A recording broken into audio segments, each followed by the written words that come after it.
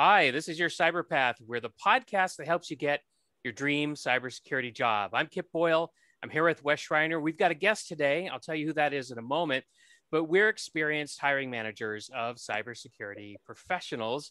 And this episode is available as an audio only recording in your favorite podcast app, but it's also available as a video on our YouTube channel. So just go to YouTube and search for your Cyberpath podcast, and then you can see all the visuals that we are offering you. So this is the next episode in a series that's designed to tell you all about the way a cybersecurity organization is typically put together.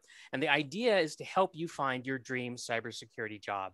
So today we're going to talk about security awareness and training. That's actually a service that a cybersecurity organization is going to offer. And in the service catalog that we're using, it's number 26. You'll see that in a few moments. You'll see it on the placemat slide that we're going to share with you. And as I mentioned, we do have a guest today. And Wes, would you please introduce Gabriel? Oh, I'm glad to. Gabriel is joining us from, if you'll jump slides here. Gabriel's joining us from Massachusetts, where he is a serial entrepreneur. He has founded several cybersecurity and IT companies, and currently he's working on Wiser Security. He's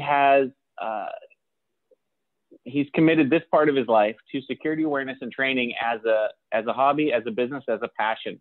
And so I'm really, really excited to have him here with us today. He also wrote the book Insider Threat Program, Your 90-Day Plan. And so, Gabriel, tell us a little bit about you.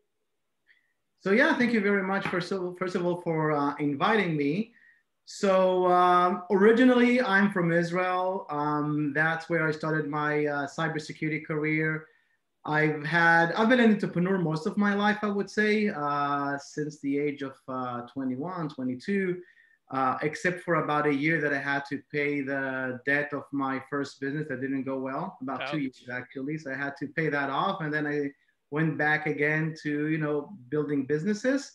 So the one that is relevant for this conversation, the two that are relevant is Wiser and Observe-It. Observe-It I started about 14 years ago. So prior to Observe-It, I was also a consultant, more actually in the IT space than security. And I was troubleshooting servers and issues that my customers had. I had a small consultancy company. And one of the things that I used to ask them when I came in was, okay, who was the last one to touch that server and what did they do? And believe me, that's such a simple question. And that's still today, such a hard question to answer. So the idea back then was, and I also knew to develop very good. I was a good developer. So at that point, I said, okay, let's just put a camera, a software, an agent on servers. And whenever somebody logs in, it starts to take screen snapshots. So next time if somebody's asking me, what happened, we just go pull the screenshots and see who checked what box. And that went really well. I started actually selling this as a product. But very quickly, customers told me that they needed more for security and compliance than for troubleshooting, because they had a lot of partners, remote vendors connecting to their servers, and they wanted to know, what to do. And especially there was this blame game, and there was compliance requirements that required to figure out, to have an audit trail of exactly what happened. So the company shifted very quickly from an IT company to a security company and compliance. So when we were just doing troubleshooting, it was enough to just look at the videos and see who clicked what. But when it became security, we added analytics and we started to actually understand what people are doing so we can create alerts and then use the behavior. And we became this biggest insider threat company.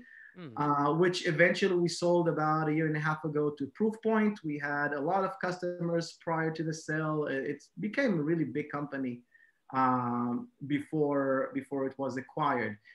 So from a point where I was dealing with understanding human behavior inside the organization and figuring out and seeing what people are capable of doing. By the way, most of the time, not maliciously, but still they were putting the business at risk. It doesn't matter, the intent. They were trying to be productive, but by doing so, they were just, breaking things and overriding policies.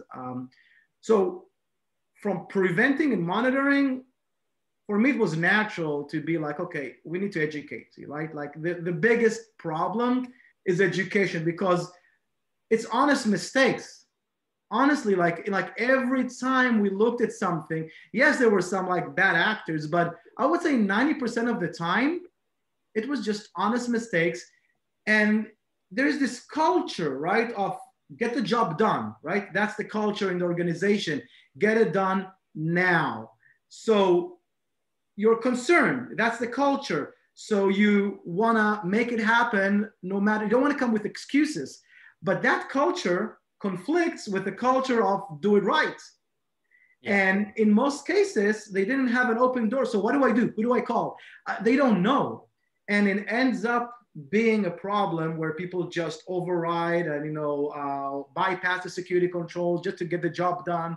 And then they explain their logic and, it doesn't help, right? Like after the fact. Right. Yeah, I've seen statistics that suggest that up to 80% of all security incidents are a result of an insider either being manipulated to doing something they shouldn't do, or they made an error, right? And an error could just be a misjudgment, or it could be they cut a corner. So culture, it's really interesting. I've noticed that culture is such a massively important aspect of how secure an organization is.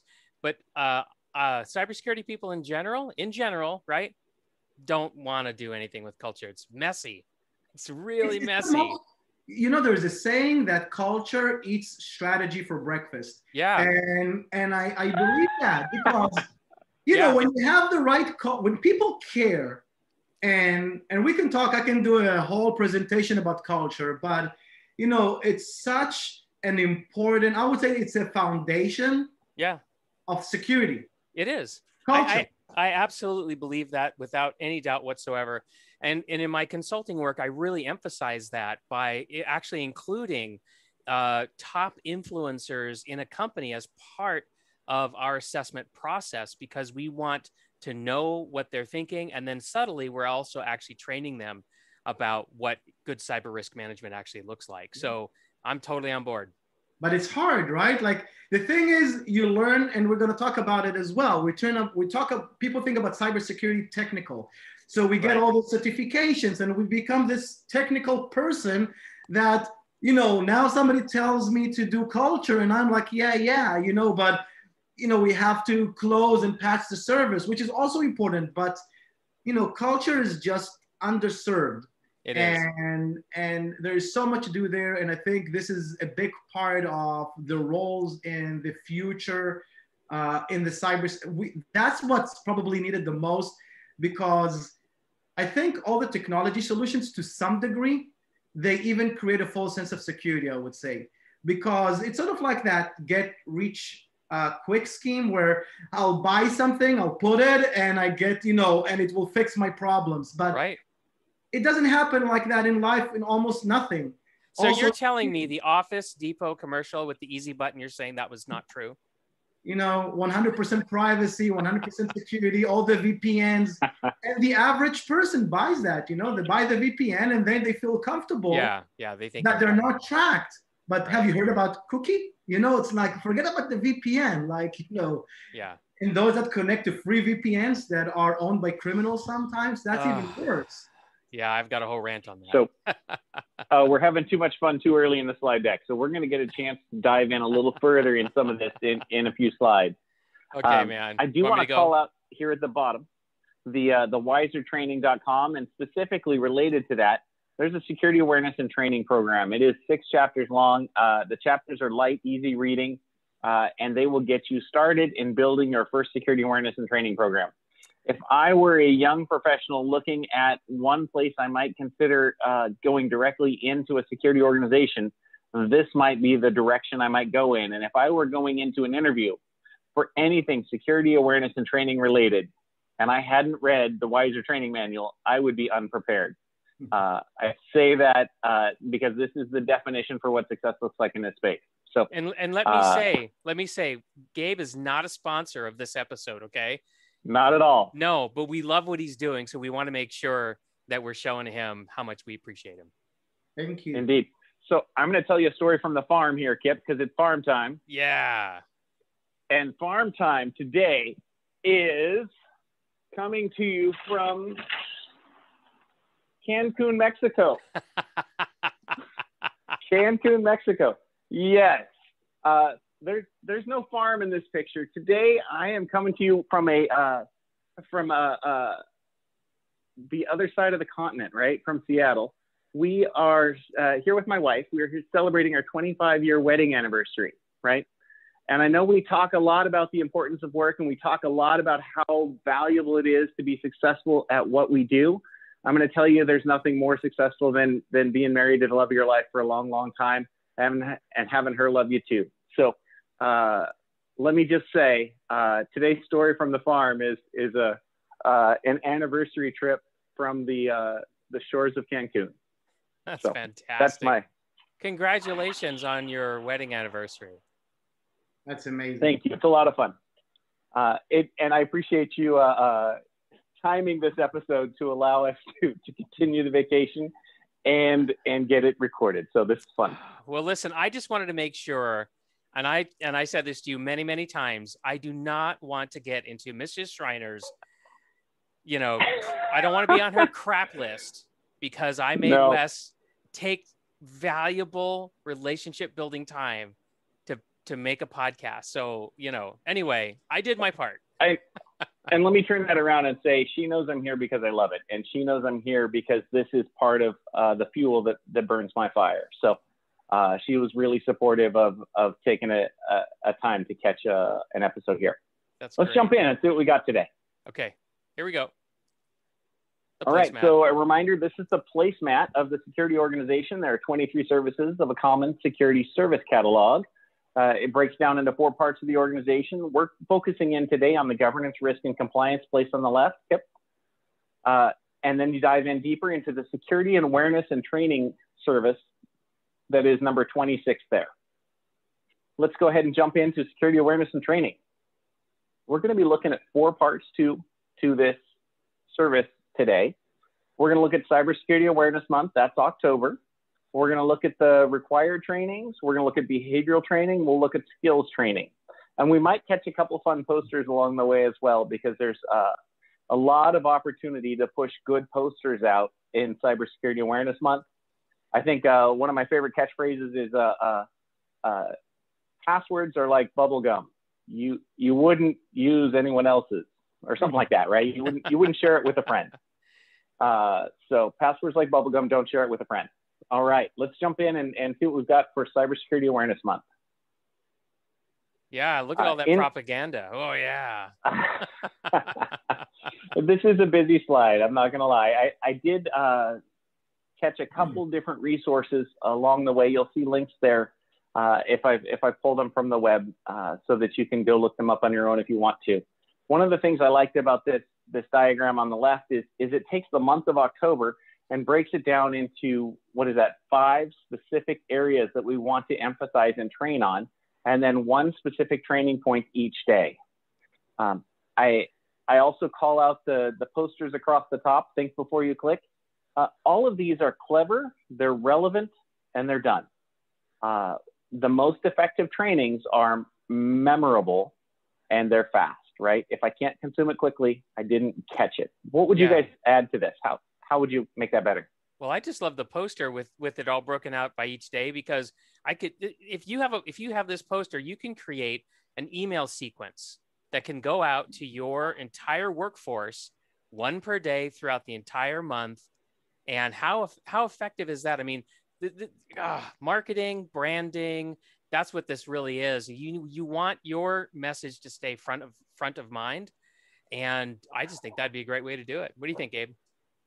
I think, we need to think like marketers, and we have to understand that this is messaging and it has to resonate. It's, how does it resonate with the person? So always involve the marketing department. And that's, again, those crossover skills that if somebody came from marketing, and they can bring that ability to to deliver a message that resonates with the employees, like these ones, that's great. So it's not about just what you say. It's about, does it click? Yeah. And that's what I did too. When I became a CISO and I had to figure out what I was going to do for training and so forth. And we were always changing stuff. So I always had to let people know, hey, we're going to change your work experience because, we're adding an additional log on or something like that. And I made the typical tech guy mistake where I would just I sent one email, one very well written email, send, okay, done. I've communicated, right? No. So I went over to our marketing department and I just kind of, humbled myself and I said, please teach me how to communicate. And they shared this entire toolbox with me and showed me how to do it and mentored me and walked me through it.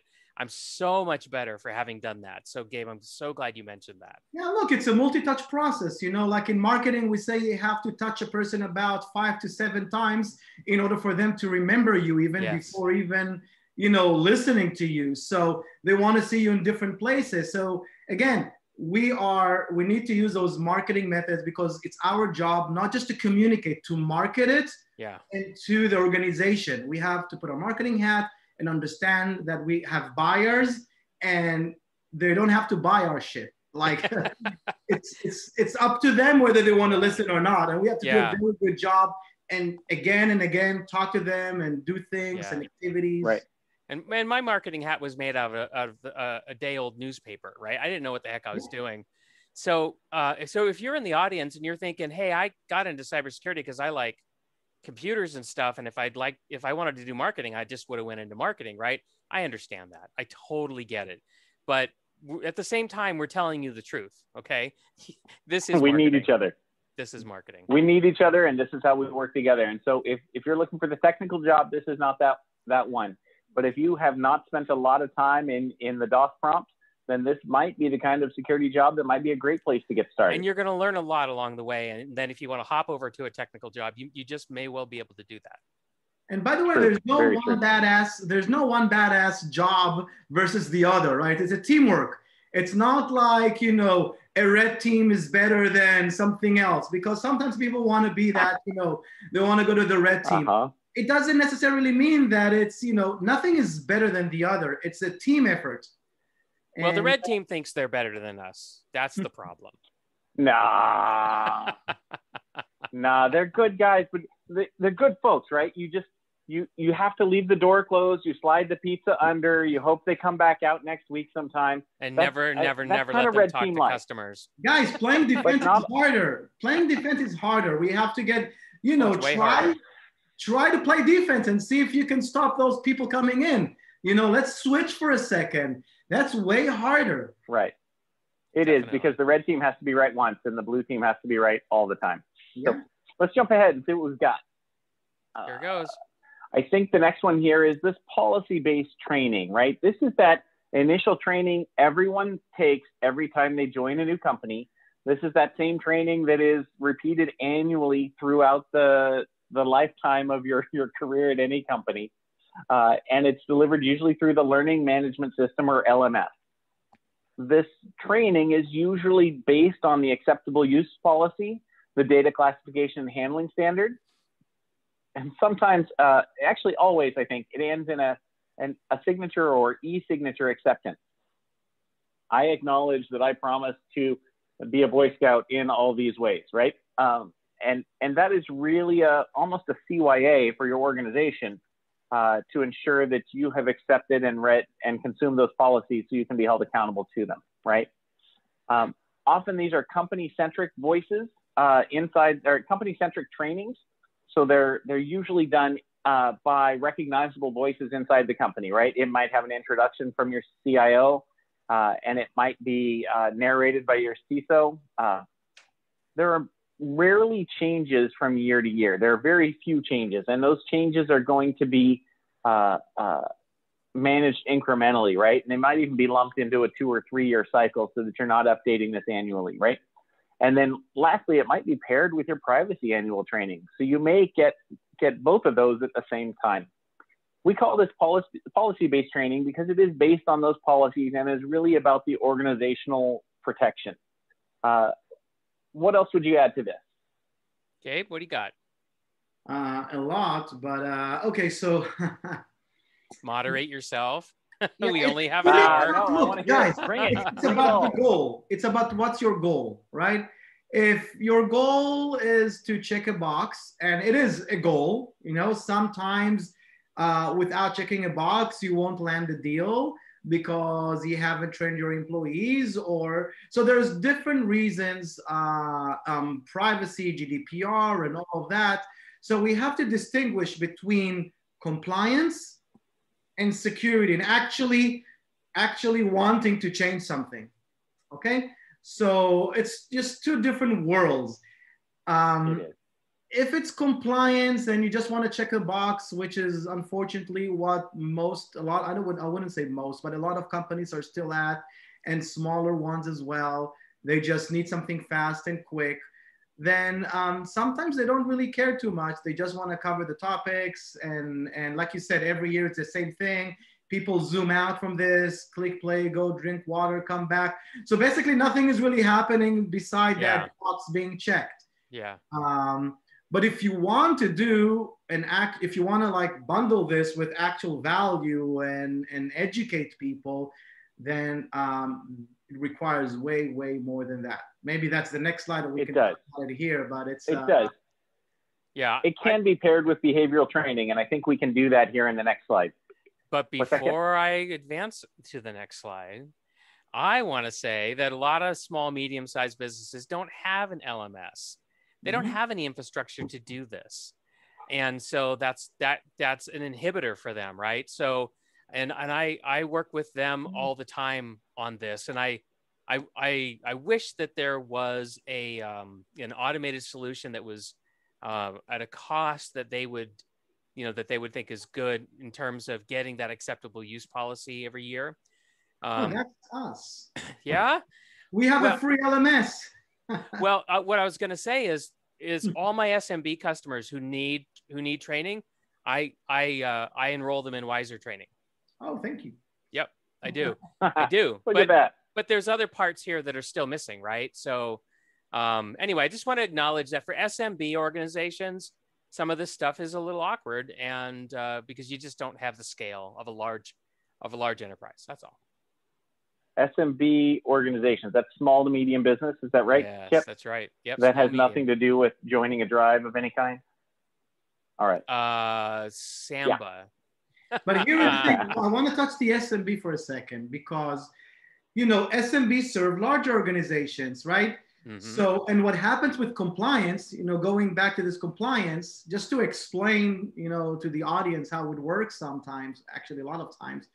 So the big company is saying, I'm going to work with you, small company, but I have to do my risk assessment. So we want to know that at the minimum, your employees are trained. So the small company is like, but I want to close the deal now. Like, That's right. We have almost a PO, but we have to answer this questionnaire. So what they do is they just go and look for the cheapest, easiest solution to check the box. They, everybody has to sign off, and then they get the deal. But, we haven't actually eliminated or even reduced the risk, because the big companies eventually are being sometimes attacked through those small companies. So if I'm an attacker, I go to the small company, and this is the easier way in because they are not trained. Maybe the big company did training and they're resilient, but the small company just checked the box. Yep. They are now this gateway, and this big company trusts the small company. So it's all about trust. So this is how we just get in. And that happens on a daily basis, where attackers get into the bigger organizations through the smaller ones. So again, it's a pity that, there's the compliance is usually a result of an intent, but we're not actually delivering on the promise. I work with SMBs all the time, and I encounter that entire situation that you're describing. Yeah. Yep. What about behavior training? I think that's the answer, right? Is once we get past the compliance-based training and move into behavioral training, we start looking at how can we actually change behaviors inside our organization, right? These trainings may be educational, or they may be live practice. Mm-hmm. They may be job specific, They may be e-learning. If the policy-based training is delivered to every staff everywhere, the behavioral training is targeted towards sometimes specific groups of staff and sometimes the whole staff organization. And it's going to create and teach behaviors that we want to see become part of our culture, right? We heard culture trumps strategy. Well, I think that's going to be true here, right? We're designing culture when we're designing behavioral-based training, right? Yeah. And some of the examples of behavioral-based training might be some password complexity training, or how do we handle our two-factor authentication? Where do we hide the Post-it notes with our passwords? And if your dog passes away, what's your new password going to be, right? Sorry, that was supposed to be funny. It's kind of sad. Now I feel like a bad guy. We lost two of our 17 listeners because the dog thoughts there, and now they'll all right. Sometimes we're going to do anti-phishing in this behavioral-based training, and that's the one I want to highlight in greater detail today. This phishing training is often done as a live test done in your inbox that's maybe scheduled, maybe not, maybe informed, maybe not, where maybe once a month or maybe once a quarter, a percentage or all of your staff get an email requesting you to click on the link and enter your credentials. And for those who click on the link and enter their credentials, that's the group of people that didn't pass the test this time, right? Busted. Well, but let's think about that busted, right? Is it busted because Bob clicked on the link, or is it busted because we as an organization aren't talking about phishing and talking about the phishing threat, and we haven't built it into our culture that we have a plan for how we're going to avoid it, right? I can tell you the word on the floor is busted. It is. It is. I mean, it's a competition, right? Most employees see this as like a friendly competition, right? Who's going to get caught in the phishing net? So. And the live practice is a great way to teach, but it can cost relationships if it's done poorly. Right? That absolutely correct. Absolutely correct. And it's funny. I hear people arguing both sides of this, right? The security purists, for example, are saying like you could never tell people that you're going to test them because then it's going to bias the results, or it's going to spoil the whole exercise, and so on and so forth. And these are people that are trying to catch people doing stuff wrong. And all I can tell you is that you're never going to be able to build working relationships that way. It goes back to culture, guys. Like if done wrong, it can hurt culture, and it can have the negative effect. You want, as a security team, to have an open door for people. People need to feel comfortable to come to you. If you're going to try every day to not only trick people, but also punish them, then people won't come to you, right? No. And people will be afraid. And if you do it too much, by the way, people will be numb to a point that they will, even legit emails, they won't open because they will be terrified. Yeah. Well, so that's to the extreme, but some people are like, we're going to trick you all the time. And then people are like going crazy, and they're just afraid. They're deleting customer emails. Maybe it's, I don't know. I'm not going to open it. Yeah, right. It's a bad scene. It can get terrible. So it's really a question of, what do you do first, phishing or training? For me, that's again a personal approach. You train first, because otherwise you're just wasting your time. Of course, they will click. We tell them to click, right? We send them stuff to click all day long. That's what people in the company do. They click. We ask them, open the document. They send you a link. Yeah. That's our daily job. Yeah. Well, think about people in HR that are getting resumes emailed to them as attached emails all the time. Think about people on your accounting team that are getting legitimate invoices attached to emails all the time. Yeah. Salespeople are constantly getting emails with purchase orders attached to it all the time. These people, I believe, are operating in a hazardous duty zone because they have to open this stuff up. And so my challenge to cybersecurity people is, what are you doing to give them extra protection? Yeah. And also think about it. So you know what? Some people are looking at percentage, because 100% nobody clicks is just unrealistic. It's like, it's wishful thinking. And it's like saying, we're going to get to a point where people never make mistakes. It's like crazy to expect zero clicks. There's a whole category of insurance out there called errors and omissions insurance policies. That's not going away anytime soon. No, it's not. So think about it. Let's say you have 1,000 employees and only 4% click, okay? Not a lot, 4% click. That's 40 open doors for a criminal. Yeah. Okay? Yeah. So did we solve the problem? No, we haven't actually solved. We only reduced the risk, which is always, risk is always a sliding scale. So we reduced the risk. The question is, it's about resilience. How fast did we respond to somebody clicking on a phishing email? Did anybody else report? How many people reported? So there's a lot of things going on when we think about phishing simulation.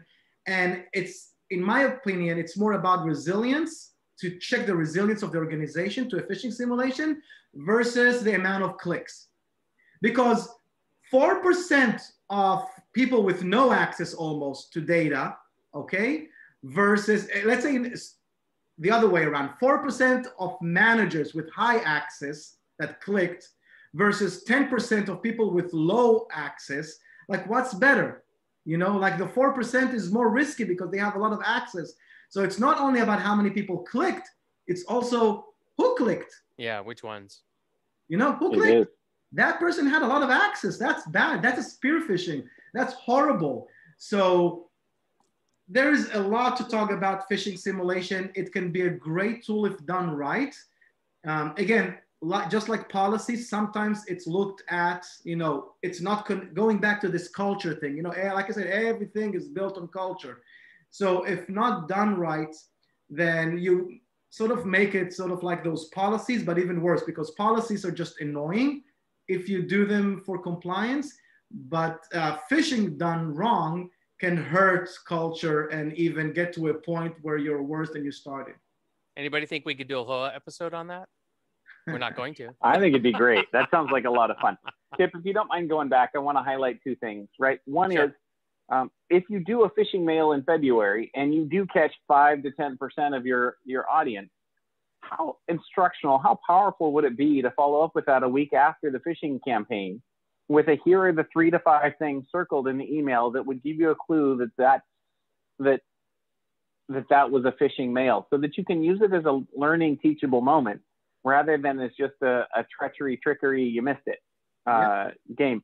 Oftentimes, organizations that do phishing campaigns who don't do this follow-up, people never know that they were in a phishing campaign because they never clicked on anything.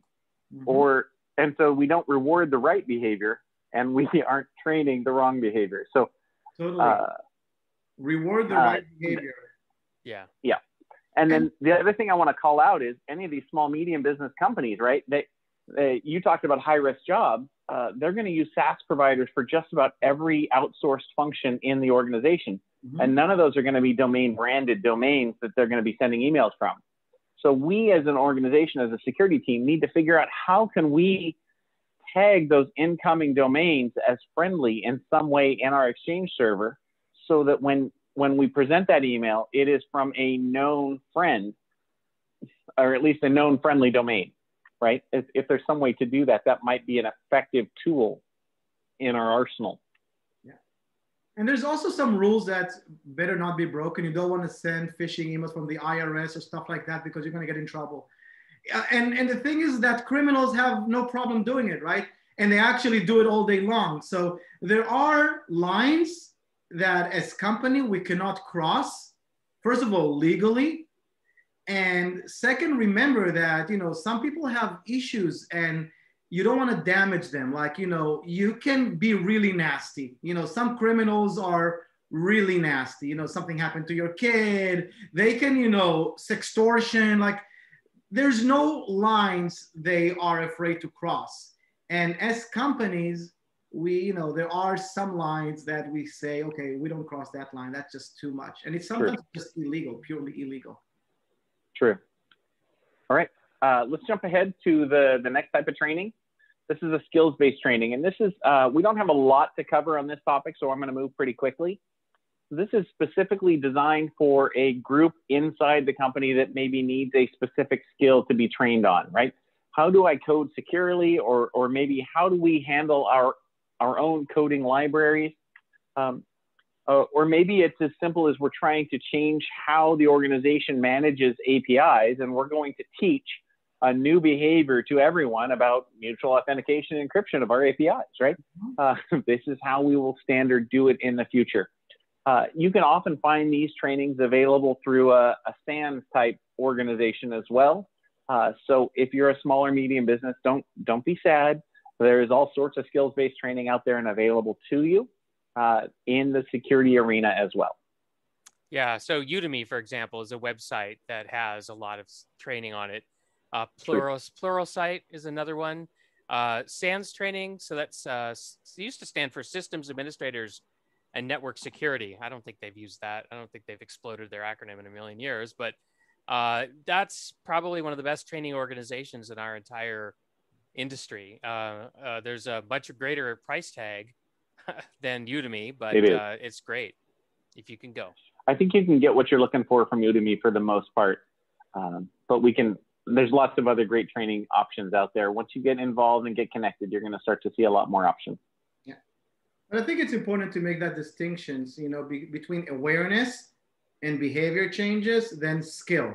It's very, people mix things up. So skill, usually you choose. In most cases, like Udemy, you choose something and you actually want to learn, right? With awareness, in many cases, the company is forcing you to do that. It's not your choice and everyone has to do that. So there's different challenges with those two things. One, you picked your own training, you want to develop in that thing and you learn it. And the other one, you're sort of forced to do that. So that's harder, because many people don't have the passion for it and they still have to do it anyways. So how do we overcome that? That's a huge challenge. It is. Let's see where we go from here. Oh, this one's going to be tough. How have we trained behavioral changes in our world in the past, right? And I think about when I was a young boy, my brother and I would ride in the back of the Ford Club Wagon van, and we would wrestle while my parents traveled down the road at 60, 70 miles an hour in that Ford Club Wagon van. Yep. And we were just wrestling because my parents had pulled the seats out and made it a big open space for us to goof off. And somewhere along the way, we had learned as young people that if the car were in an accident and if it were to roll over, we didn't want to be in that vehicle. We'd rather be ejected out the window than to stay inside the vehicle. This was the thinking of 7-year-old Wes. And it's my understanding that was a cultural thinking in that time as well in the early 80s, right? But we began to see a shift in first the availability of seatbelts and then the explanation of why they're beneficial. And then we saw influencers recommend it. Then we saw a marketing campaign from our federal government. And then we saw penalties start to step in when seatbelts weren't in use and you were pulled over for something else, then you would get penalized for the seatbelt wearing also. And then it became a primary offense and you could now pull someone over if the seatbelt's hanging out the door. And so the progression of teaching seatbelt behavior is such that today, seatbelt behavior is not really a conversation that happens anymore. For the most part, people are putting their seatbelts on, right? And it took a generation to get there, but we're there, and nobody wants to be thrown from the car window when the car rolls over anymore. Now we'd rather be strapped securely to the cushiony chair as it rolls. And we've got data showing, that this is a better way. It's a better way. Right. And we saw that with our 55 Save Lives campaign that came out. I still remember the general standing with the baton against the American flag, 55 Save Lives. And we saw more recently Oprah start the no phone zone, right? The be safe, don't be distracted when you're driving. And we're seeing the early part of that campaign. Yeah. Maybe we're in the middle of that now, where we certainly have penalties if you're caught with distracted driving. Yeah, But I think this is an amazingly good example, Wes, because I mean, look what's going on here. We're seeing an orchestration of different approaches to sending the message and reinforcing the message, right? You've got marketing, right? You've got these campaigns, these memorable campaigns to get the message out. But then you also have penalties, right? So it's like, hey, we're going to give you the carrot, but then if that doesn't work, we're going to give you the stick. And all this stuff has to come together, right? So in cybersecurity, you know, you're going to do a good awareness or and training. But if people are resistant to that, not just making errors, but are actively not interested in cooperating, well, you've got to be willing to go to the human resources department and talk to them about, you know, where in the progressive disciplinary system do these people enter, right? Is it a first time, you know, verbal warning? Is it a first time written warning? Because, you know, if they catch you stealing something valuable, you're just immediately fired, right? So you can enter in that system at any level, depending on the severity of your offense. All I'm saying is that I hope you go and have a conversation so that when somebody deliberately doesn't pay attention to what's going on here, that you need them to cooperate, that you have a way to enforce. Yeah, I would add to that, you know, just behavior is eventually about acquiring good habits, right? It's more about habits. And those habits need to be, you know, in our everyday life. You know, I look left and right when I cross the road, even if there's no cars. It's just automatically. And it's so hard to acquire new habits. It's just so hard. So first of all, I'm a big advocate of like starting at, you know, kids' age, you know, school, family, you know, I hope to, you know, online safety right now, I think it's a major topic and it has to be addressed at school level. But for our older guys, it's very hard to change our habits. Therefore, I think companies have to choose one or two things because it's hard to tell them you have to change all your habits, everything that is in this policy, 30-page document, because, and we're going to tell you to read this again and again every year or twice a month or whatever, just impossible. So choose 1, 2 things, like, you know, think before you click and just emphasize it, you know, emphasize it. A year is not too long. Yeah, have this delivered everywhere by the CEO when he talks in a town hall, by the managers, by have an ambassador program. Just push the most important thing to you and make that behavior change, because one thing leads to the other. Telling people we need you to change totally altogether in one training because we said so, is just, again, unrealistic. It's not going to work. And with that, I love the idea of don't dilute your message. Let's keep it focused and stay on message. Mm-hmm. I believe we started this episode with you've got to present it 5 to 7 times in order for someone to hear it. I think we're staying on message with that today. And culture, you know, all of this behavior change, you know, it's culture. It's about your parents. It's about the society that you lived in, where they're embracing the seatbelt or not. You know, if everybody's embracing it, you'll just put it on automatically. If nobody's embracing it, you'll be like, you know, I don't care. Right. Okay. Let's see where we go from here. This is a fun slide. I hope you can follow me on this one. I think this one's going to be actually pretty helpful when we get there. We're going to start at the 10 o'clock position on the clock over on the top left corner there in the suppliers. This is our SIPOC, suppliers, inputs, processes, outputs, and customers. And we're going to work our way around the clock just like the SIPOC.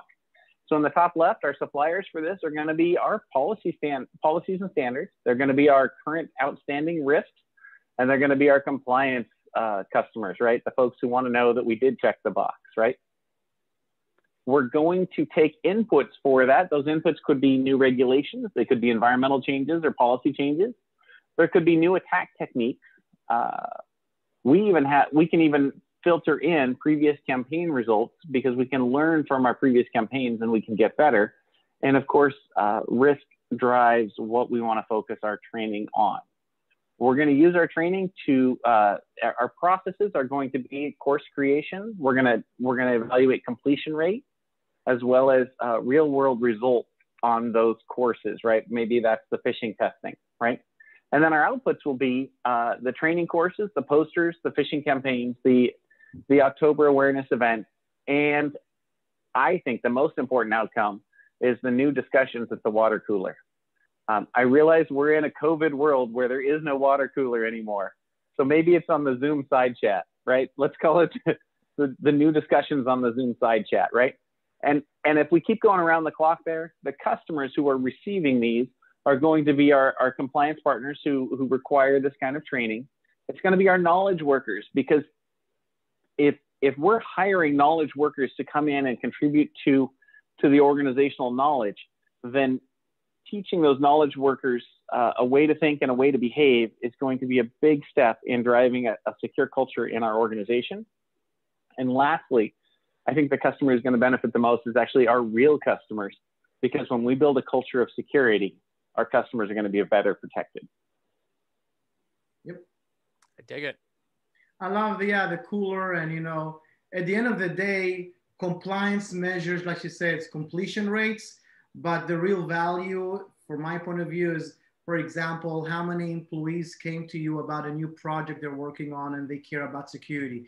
How many people came to you and asked if you have anything for the family, just because they care about it and they want to train their kids. The inbound is more important. How many people are coming to you? That's a good, indication about that things are changing, that people care. And that goes back to time culture. I'm going to pick up on that for just a second. I think one of the most effective behavioral training campaigns that we can do is to have a security training on how to secure my home wireless router. That has nothing to do with work. We haven't talked about it, but the biggest driver for security awareness for me is making it personal. Because here is the thing, people relate to things that are personal to them, right? And the advantage we have in security awareness is that the threat actors fish a person the same way they fish a company. It's the same threat vector, right? So if I can show you how you can avoid getting scammed in your personal life, you change that behavior because now you care. You don't want your WhatsApp to be, hacked, or your text message, or your phone, or your AT&T, or whatever that is. And you're like, oh, wow, this can happen, because some people don't realize this can happen. And then you're like, what can I do? And then you teach them, they apply the same behavior. They take the same behavior that they apply at home, they apply it at work. So it's just much more efficient to just show them how to be safe at home, because they will apply the same thing at work. That's one thing. Second thing, agreed, is deliver it in the same way they consume content today. Mobile, 1 minute videos. That's what we do, 1 minute videos. People don't have attention span even over than 30 seconds. So having them sit down and watch a 45-minute video training is like, it's just, even if they can, even if they will sit, they will be zoning out. So deliver the content on mobile, let them flip quickly, let them watch it, flip, go back, take their, control the pace, and make it relevant to them. These are like crucial things to make even the policy training that we spoke about something that people will actually want to consume. That makes sense. I like that. That's a very thoughtful way to do it. One other thing I want to highlight is making it personal. Gabriel, you recently posted, or I think reposted, the contract that you might have as a father with your children, who are, or mother, right? Father or mother, but I guess we're all dads on this podcast, with your children, that would be, here's how we're going to behave online. This is what it means to be a citizen in the internet community, and these are the things we will and will not do. I love that posting, and I think you've got it available on your site and as a download. Yep. Again, maybe they won't follow it. It cannot be enforced, but again, we're telling our kids our expectations, we're setting them. In this contract, there's not only the kid part, there's also the parent part, right? So we made it, you know, what does it mean, privacy? I will learn about it as well. So I won't be like, you know, talking stuff that I don't understand. So I'll educate myself. So there's like parts that the parents is also signing because it's mutual. Yeah. And it's a really powerful tool because either you don't need it now and you introduce it as a family and have the conversation, or you need it now and it's too late. Yeah. So that's my wisdom on that one. I would say go download that one right away if you're listening still with us. But we know 45-minute podcasts are a thing of the past. We learned that just now too. What do we got for the next slide, Kip? You know, it's All mistitled. right, we've got. I just noticed that. Forgive us, everybody. Forgive us, everybody. We got ahead of ourselves. All 17 listeners are who are still with us. There's only 15. You scared away 2 before. We lost them with the dogs comment. I'm downhill. They're all staying with us. We're very good. You know, it's. Well, they're just running us in double speed so they can get through it faster. This is the people of security awareness and training, and this is specifically. There are roles as maybe a training lead or as a content creator or as the phishing administrator, right? None of those could be full-time roles, but more likely all 3 of those might be a single role. The skills that might come into this role might be content creation. They might be still content or video content. And the skills are all about how do people learn and how do we teach? I think people have the tools, you know. Okay, sorry, go ahead because I'm like excited. Go ahead, please. Jump in. I'm saying don't look for the role, okay? Like, let's say you work in a company, in a position, and you're in marketing, or you know how to create content, or you like to draw at home, or you think you're good at messaging. Go to the security team because I'm telling you, they're lacking these skills today. They're lacking them. So go there and tell them I can be of help and make that role because you're not going to be competing with all the very, very technical guys on one spot. Here, you have something that is evolving and it's just a huge opportunity for you to put your foot in the door. And if you later want to evolve to a tech, you know, position, then pivot. But at least now you're in security. Yeah. And even more so, this is the probably most underrated, most important role you can possibly have in a security organization. Think about it. What other role is going to influence the culture and the people and the families of the people who are working at your company? Yeah, this is amazing. You're communicating with everyone. You're going to be talking to C-levels. It's huge power. This is an amazing role that I think, you know, just security teams sometimes don't realize they need to hire this. So just go there, suggest yourself, you know, if you're working even in the call center or wherever you are and you have those skills, say, hey, I had customer calls. They talked about this. I think I can really create awesome content. And you know, you should. People in the security team will be like, wow, yeah, can you do that? And you do it once, you do it twice, and suddenly you're there, you know? Yeah, they don't want to market. Remember, we said that earlier. They don't want to market. Go to them and tell them you'll market for them. They'll love you. Exactly. Bring pizza. You know, just make it. Do it yourself. I don't know. I'm an entrepreneur.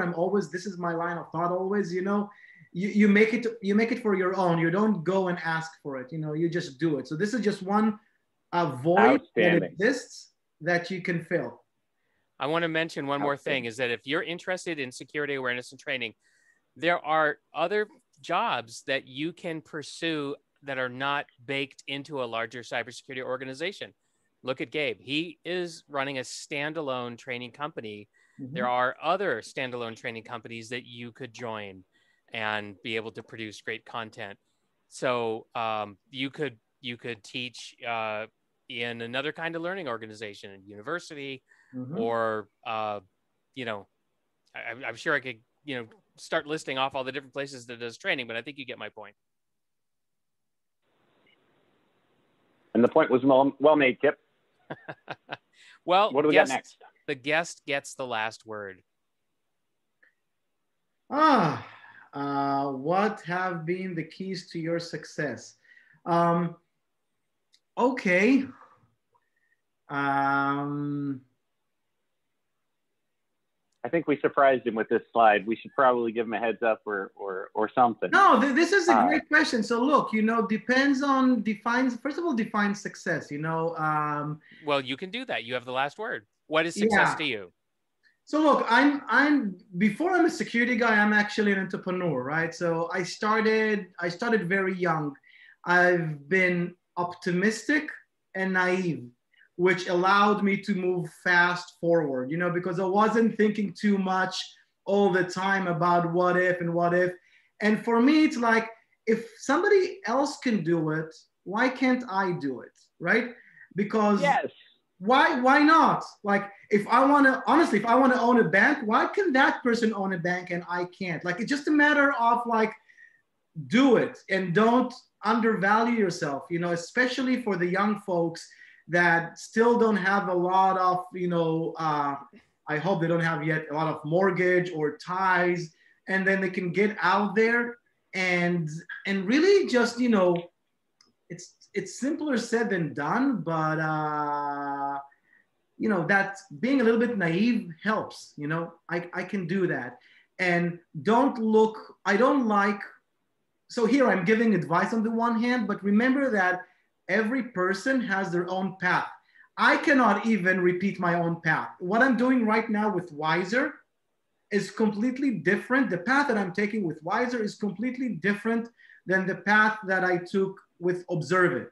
And that's true for everyone, So listen to people, but, listen to your inner self, what makes sense, and experiment, don't just follow, I need this certificate, I don't have a degree, by the way, and I'm not advocating, against it. I'm just saying in general, just follow your dreams. It's, it sounds like so, but I feel like Mary Poppins should start playing in the background. But it is, like just people are so much looking for the answers and for somebody to guide them, and they're not listening to their inner self about, and just start doing something. You'll probably get it wrong. That's fine. And you'll improve. It's about progress. What matters is progress. Well, yeah, so, I mean, you were very transparent with us about the fact that your first entrepreneurial venture didn't work out the way you thought it was. Oh, I had a few that didn't work out, guys, not just one. But, and I was depressed and, but again, you get up, and the question is, did you learn anything from this? If you learn something from this, then you're a winner, because you're taking that as a stepping stone for your future. If you're just going to cry about it and like how I wasn't accepted or how it didn't work and why you're a victim, then you're a victim, you just became a victim because you defined yourself as a victim. So it's really a point of mindset.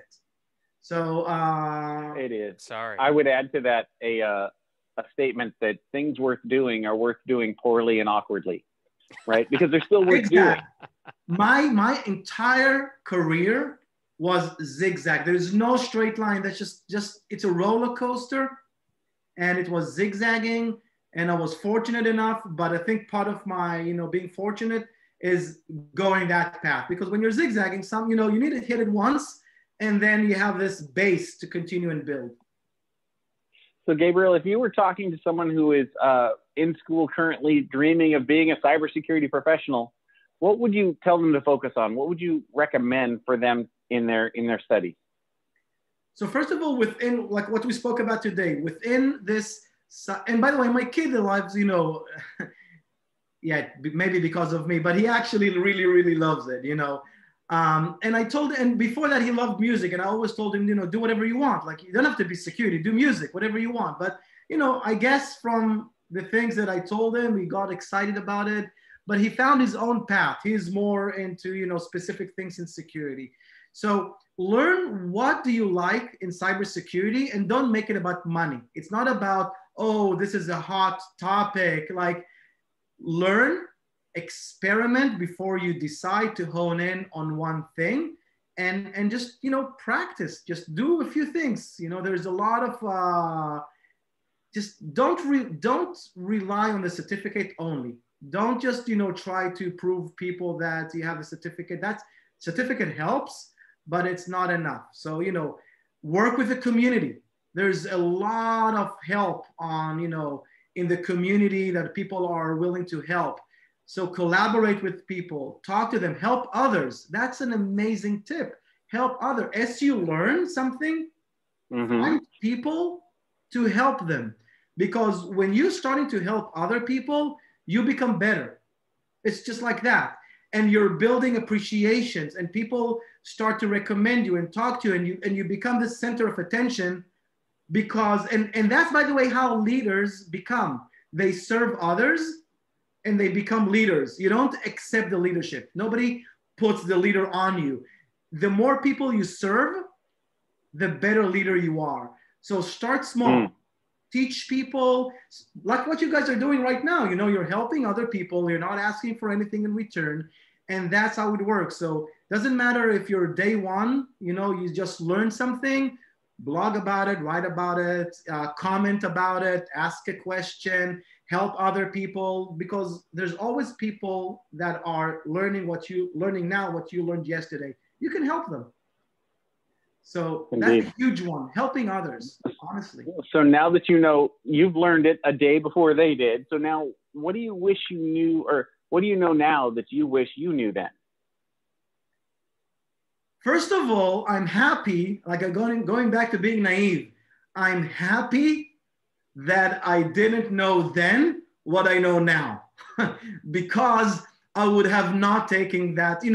The risks are so big, at least because I've been an entrepreneur most of my life. So knowing now the amount of risk I took, that is probably means that I wouldn't have done it. I would have known how hard. That's why sometimes I don't like talking to like young folks and telling them, they ask advice, and I'm like afraid to give them, to tell them what to do, because I'll just shed light on all the difficulties. And sometimes I don't like doing that. So I'm like, yeah, try that, even though I know they will fail, because failing is part of the journey. So I would say, again, I'm just happy that I didn't know then what I know now, honestly. Outstanding. Honestly. Very good. So Kip, what are our key takeaways for today? I think they are that security training is often overlooked. It's actually a life skill, and it has huge opportunity to impact the company and the families that are supported by that company, right? This is a great area of opportunity for non-technical people to move into a security space. And I hope we saw as well that this is awareness and training is an outcome of what did we do last week in our policy, right? And once we have our policy set, we have trained our organization on that. Next week, we're going to look at strategy and architecture and see how do we apply that in our technical spaces, in our plans for the future. Over to you. Excellent. Excellent. All right. Hey, everybody. I sure hope you liked the episode today and the things that we shared with you, Wes and Gabe and myself. If you do like our podcast, definitely go back and check out previous episodes. And I think you should also consider grabbing a free guide that we made for you, person who's trying to break into cybersecurity. It's called Play to Win, Getting Your Dream Cybersecurity Job. And what we did is we took the whole idea of capture the flag. And we said, if you can capture the flag as part of your training, then you certainly can take those skills and apply them to your job hunt. And so that's what this 20-page visual guide actually does for you, is it teaches you how to do that. And you can see on the slide here a little excerpt. This is pages 6 and 7. There's 4 blockers we talk about. We talk about how to overcome each one of those blockers. If you want it, it's yours. Just go to yourcyberpath.com/PDF. That's yourcyberpath.com/PDF. Grab it. If you love it, I'd love to hear from you. If you hate it, I'd love to hear from you, because that means I have to make it better. And I want to make it better. I want it to be something you guys are going to get a lot of use from. So remember, you're just one path away from your dream cybersecurity job. Thanks for being here, and we'll see you next time. Thanks, all. Thank you.